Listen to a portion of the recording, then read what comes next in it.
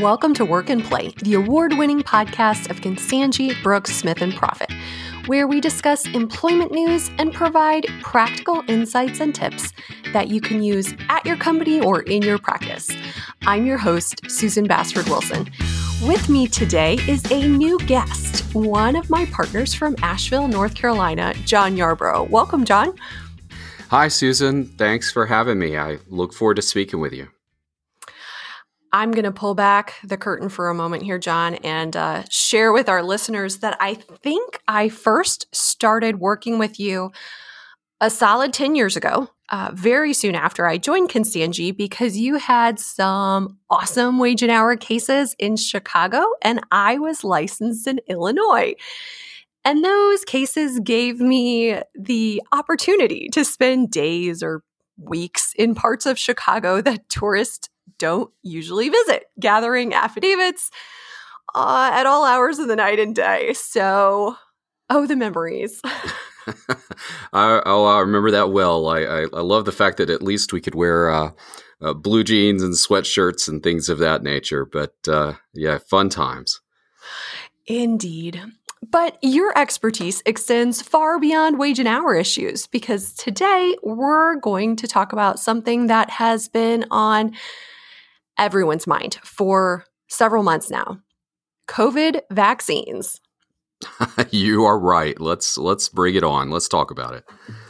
So I'm going to start out with a big question, the one that I personally have heard the most over the last couple of months. Can your employer require that you get vaccinated? What do you think, John?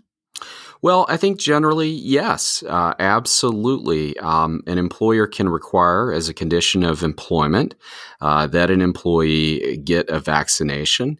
Now, there are some exceptions to that rule. One exception being if the employee has a medical condition that would be covered under the Americans with Disabilities Act. Another exception is for religious reasons under Title VII of the Civil Rights Act of 1964.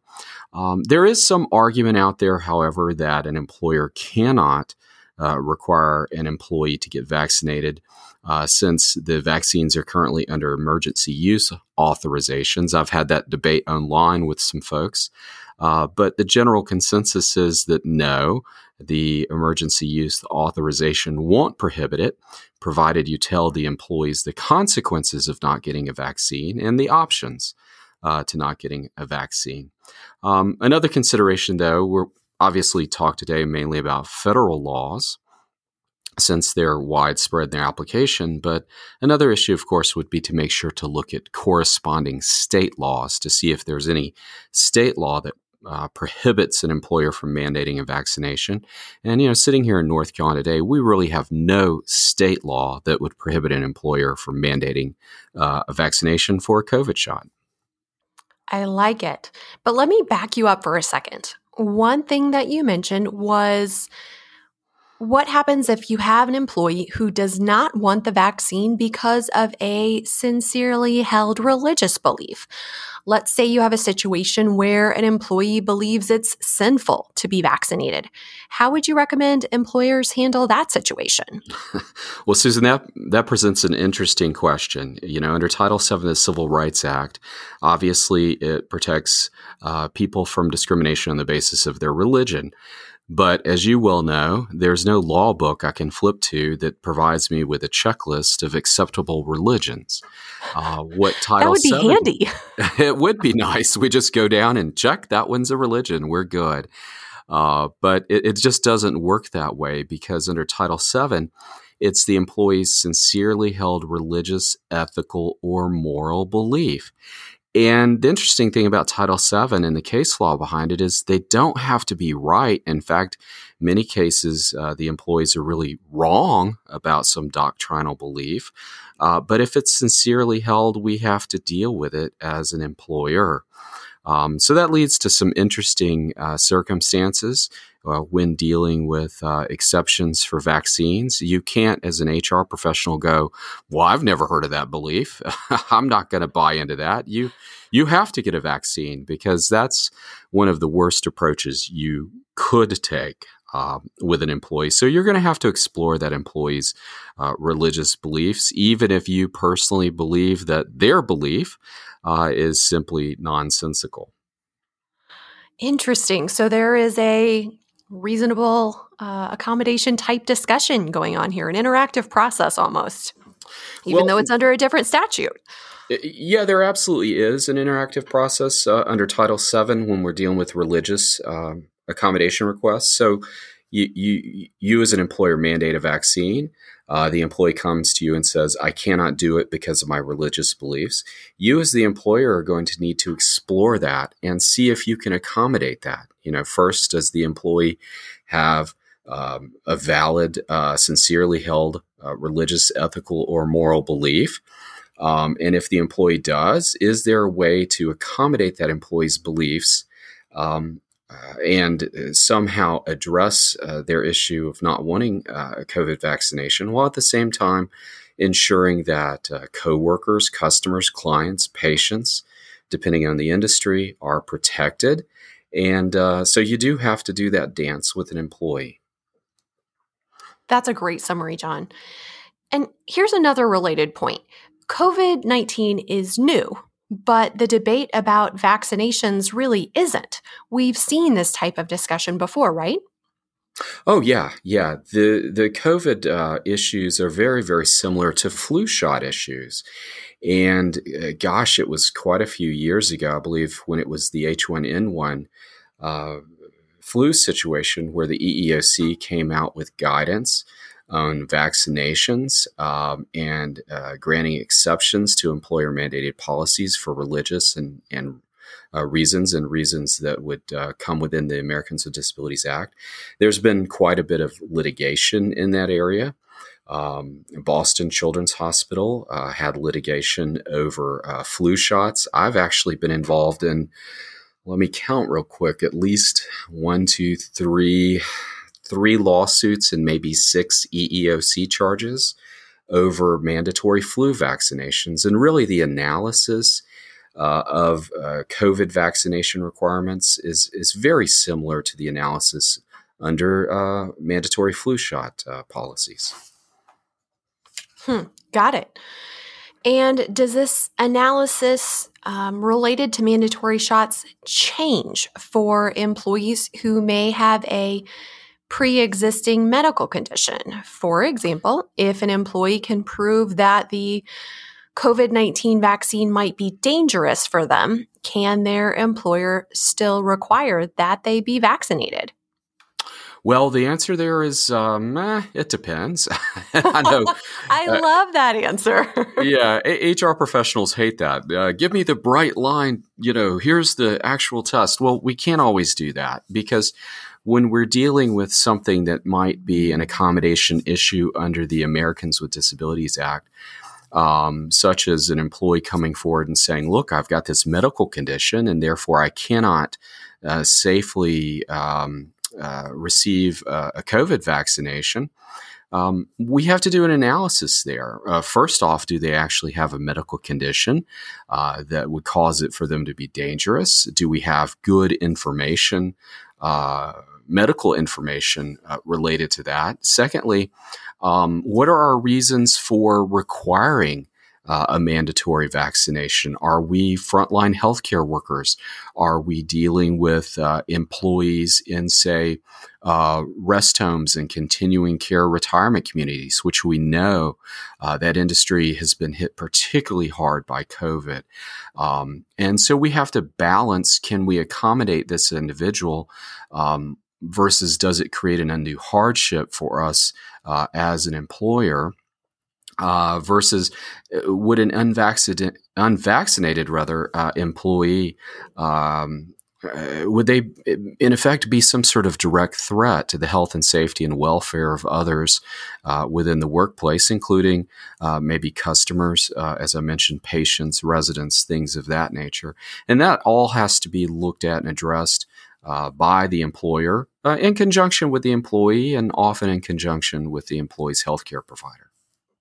So when we're asking this question, we really need to do an analysis under Title VII, under the ADA, and under any applicable state law. Is that fair? That is absolutely fair. You need to do the analysis. You need to gather appropriate information so that you can make a decision. And shameless plug, make sure you loop in your legal counsel to help you with some of these issues, because there can be some very close calls and some hard analysis needs to be done. Speaking of talking to your legal counsel, here's another area, John, that I wanted to get your thoughts about. I did a panel on COVID-related questions with some other employment lawyers in the St. Louis area in February. And one of the topics that we covered was litigation related to COVID. I have personally seen COVID pop up in a couple of different situations thus far. I've seen workers' comp cases. I've seen it in allegations that an employee wasn't reasonably accommodated under the Americans with Disabilities Act for a COVID-related condition. I've also seen some wage and hour stuff. Have you seen any litigation about COVID-19 yet? Well, we haven't seen the litigation yet, at least here in North Carolina, but I am seeing EEOC charges. I'm even seeing unemployment claims in COVID scenarios. I've recently dealt with an employer that had both an unemployment claim and an EEOC charge in a situation where the employee actually was lying, or we can be kind and say misrepresenting the fact that the employee actually was suffering from the various symptoms that are associated with COVID-19.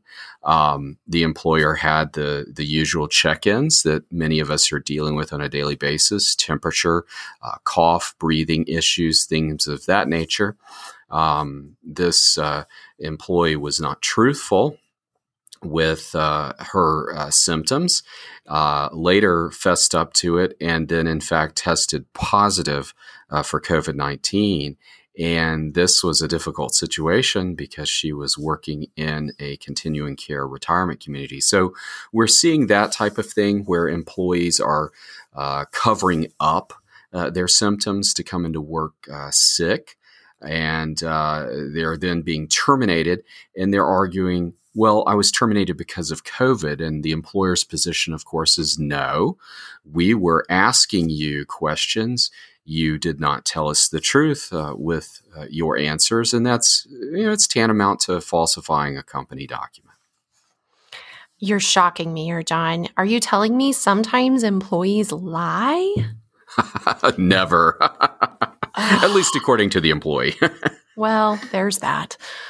And you know what? You told me earlier that you're also hearing some issues related to pregnant employees. What does that look like? Well, yeah, the issues that I've been getting with respect to pregnant employees are employees seeking some sort of accommodation so that they don't actually have to work in areas where they may have higher exposure to COVID. In fact, several of these have been in the healthcare arena, involving not only doctors, but nurses, trainers, and things of that sort, whose job is to actually work with patients. An essential function of a physician or a nurse is to work with the patient.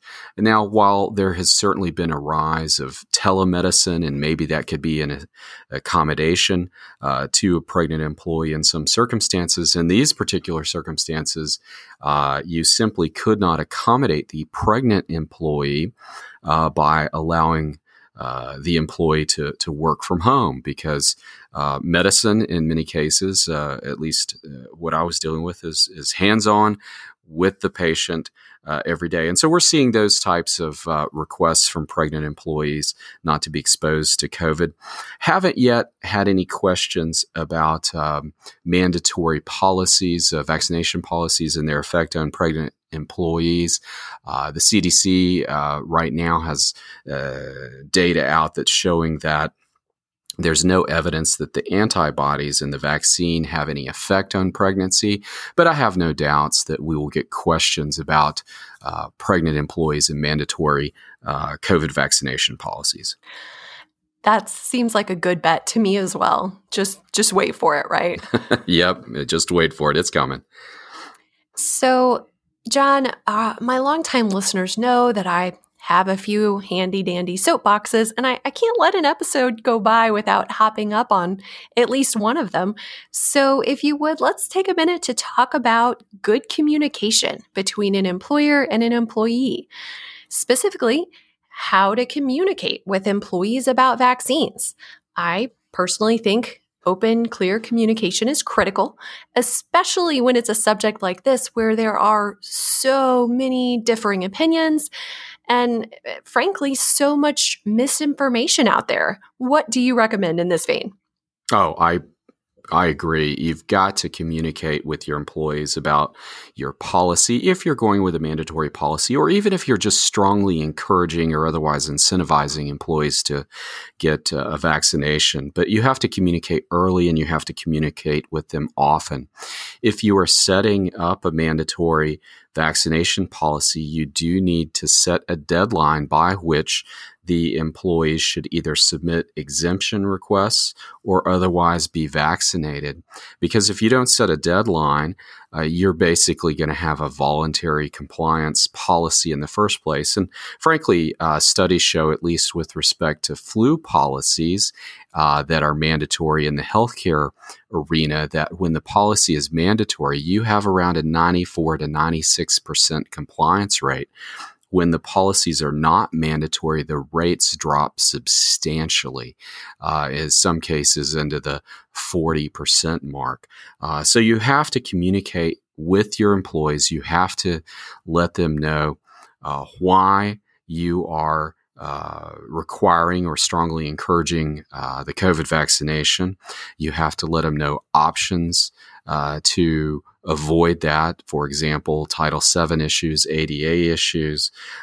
You have to set deadlines and, frankly, keep proof that you've communicated with the employees. Because, frankly, in one of the flu shot litigation cases I had, I was able to show memo after memo, email after email, company publication after company publication about the exemption process and about the deadlines. Amazingly, however, the witnesses somehow missed this communication. The plaintiffs rather missed the communications, but nevertheless, the employer had communicated early and often and clearly. I love a good document. I particularly love if you have 10 of the same document that have been thoroughly distributed to the employees. Absolutely. So, John, what do you do if you, for example, have a situation where an employee tells you he doesn't want the vaccine because he doesn't wish to be microchipped? Oh, goodness, Susan, there is so much misinformation out there. You know, the one thing about the internet is you can find out a little bit of everything and a lot of nothing. And sometimes people have a hard time discerning what the latter is from the former. We've seen people saying they don't want the vaccine because somehow Bill Gates is going to track them. Frankly, in the flu shot litigation, I was seeing flu shot exemptions where employees were submitting exemption requests talking about the Nuremberg Code, talking about House bills, and giving a bill number, talking about various aspects of this, that, or whatever.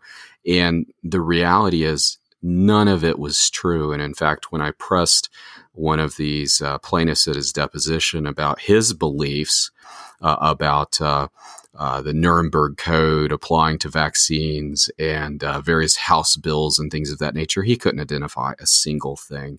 So there, unfortunately, is so much nonsense out there. What I would encourage employers to do, frankly, is just don't rely on the internet. I joke that the internet, Google has given out more law degrees than the history of law schools ever. And while, Google is a great thing, seek the advice of a lawyer. Get competent legal advice. Get competent medical advice. Don't just rely on what you've found out in a 5-minute internet search, and don't necessarily believe everything you read. Go and find the source material. Take a look at that. I think that's all great advice. And it brings us to the $1,000,000 question. Should organizations require employees to be vaccinated in order to keep their employees, vendors, and communities safe? How would you recommend an organization go about making this very challenging and important decision? And for part 3 of the question, anecdotally, I'm personally seeing most of my clients encourage rather than require vaccines. And are you seeing that as a common approach also? Well, those are great questions. And really the answer has to do in large part, what industry are you in? And what are your employees doing? Are they facing the public? What I'm seeing is that for employers who are in healthcare, for employers who are in rest homes, continuing care, communities, for employers who are dealing with really kind of a fragile public, so to speak, they're considering very strongly, and in fact, some cases mandating COVID vaccinations for their employees because the risk of transmission is huge. There are studies out there that show, using flu, for example, that the transmission of flu within a hospital is not from the patient to the caregiver, it's from the caregiver to the patient. And so extrapolating from that, it's very important for healthcare workers, in my viewpoint, to be vaccinated, and employers in that field are really thinking about requiring such. Now, in other businesses that are maybe public facing, but are not necessarily healthcare or retirement type businesses, I think you should still give strong consideration to mandating vaccinations. And, frankly, you have to consider the risks to your employees, the risks to the public, and do what's right for your business, but do so after seeking competent legal advice. There is a movement in many states to enact immunity statutes. North Carolina has one, and what that statute does is it basically protects an employer who engages in reasonably prudent steps to prevent their employees or third parties from getting COVID through transmission at the place of business. And while having a policy mandating COVID vaccinations may not be a requirement of a reasonably prudent employer, I think it's something that a reasonably prudent employer should give serious consideration to. Maybe they decide to incentivize employees in some way, or maybe they simply say, do it yourself. It's a personal decision. We're not going to otherwise encourage or mandate it. But if they go that route, I would make sure that they're following as best they can other guidances such as social distancing, masking, and things of that nature so they can take advantage of the immunity statute should, heaven forbid, they wind up facing some sort of COVID-related lawsuit. Obviously, this is a complex issue, and I want to echo your advice that employers, companies who are making this decision should reach out to credible, professional advisors to help them make this decision and help them move forward. When in doubt, call your lawyer. I agree. And John, one of our traditions on Work and Play is ending the episode with something funny or ludicrous, something from the files of you can't make this stuff up. And for today's finale, I think it's got to be the cat video. I'm sure you saw it, but for anyone listening who missed it, a lawyer in Texas appeared for a hearing via Zoom, as so many of us have over the last 12 months. However, he apparently forgot how to turn off the cat filter on Zoom. So you have these two older gentlemen and a speaking cat appearing for this hearing. And the judge was like, I think you forgot to turn off the filter, sir. And the lawyer replies, I'm here live. I'm not a cat. Because that needed to be clarified. The video obviously went viral and gave lawyers and non-lawyers alike a much needed laugh. It was fabulous, but I have to tell you, I have questions. I have lingering questions. Oh, I do too, Susan. That was so funny, and I tell you, that's Exhibit A as to why the North Carolina State Bar, as part of our continuing legal education, is now requiring you to get a technology credit for reasons like that. That is fabulous. And on that note, thank you so much for joining me today, John. Oh, thank you, Susan. Anytime. Before we sign off, I want to make my typical request of our listeners. If you like this podcast, then please let us know. Please follow us, rate us, and leave a written review on iTunes or wherever else you get your podcasts so that other people who are interested in employment law can find us. We hope you tune in again next month for a new episode.